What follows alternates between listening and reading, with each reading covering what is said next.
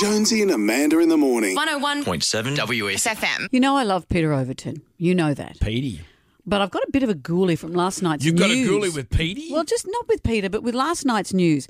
We're all hyper triggered at the moment, and rightly so. The world has been terrifying for the last, couple of months. Yep.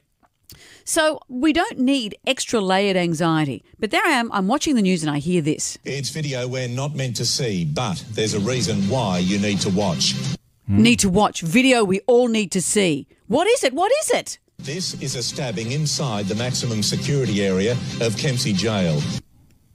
So, do I need? Do you need to see I that? need to Do you need to see prisoners stabbing each other? Do I need to see that? Do I need to be hyper triggered? You have to watch this video.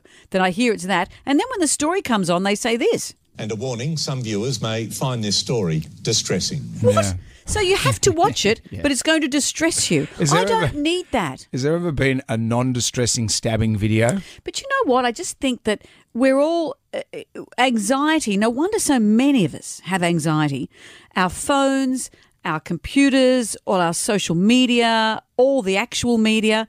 Everything is so heightened with violence, with drama. In the old days, you knew what was happening in your little village and that was it. Now, car accident in Peru, because we've got dramatic footage of something dreadful, we see it. And no wonder we're all exhausted by the Yep. anxiety. You're heightened. Bring back the good old days where you just have those great stories of a hamster on water skis. Can't we have that? That's the footage I want to see.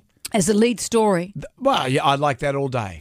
You want the Easter show story, I wanna see- the pigs going down the slippery Yeah, dips. that's what I want That's to see. all you want to see. I want those stories. You know, Mike Dalton at Channel 9, he's going around talking to old people in leotards and kids doing stuff. Why can't we just have that? Warning, this footage may disturb some. Yeah, old people in leotards, that is distressing. Jonesy and Amanda. In the morning. 101.7 WSFM.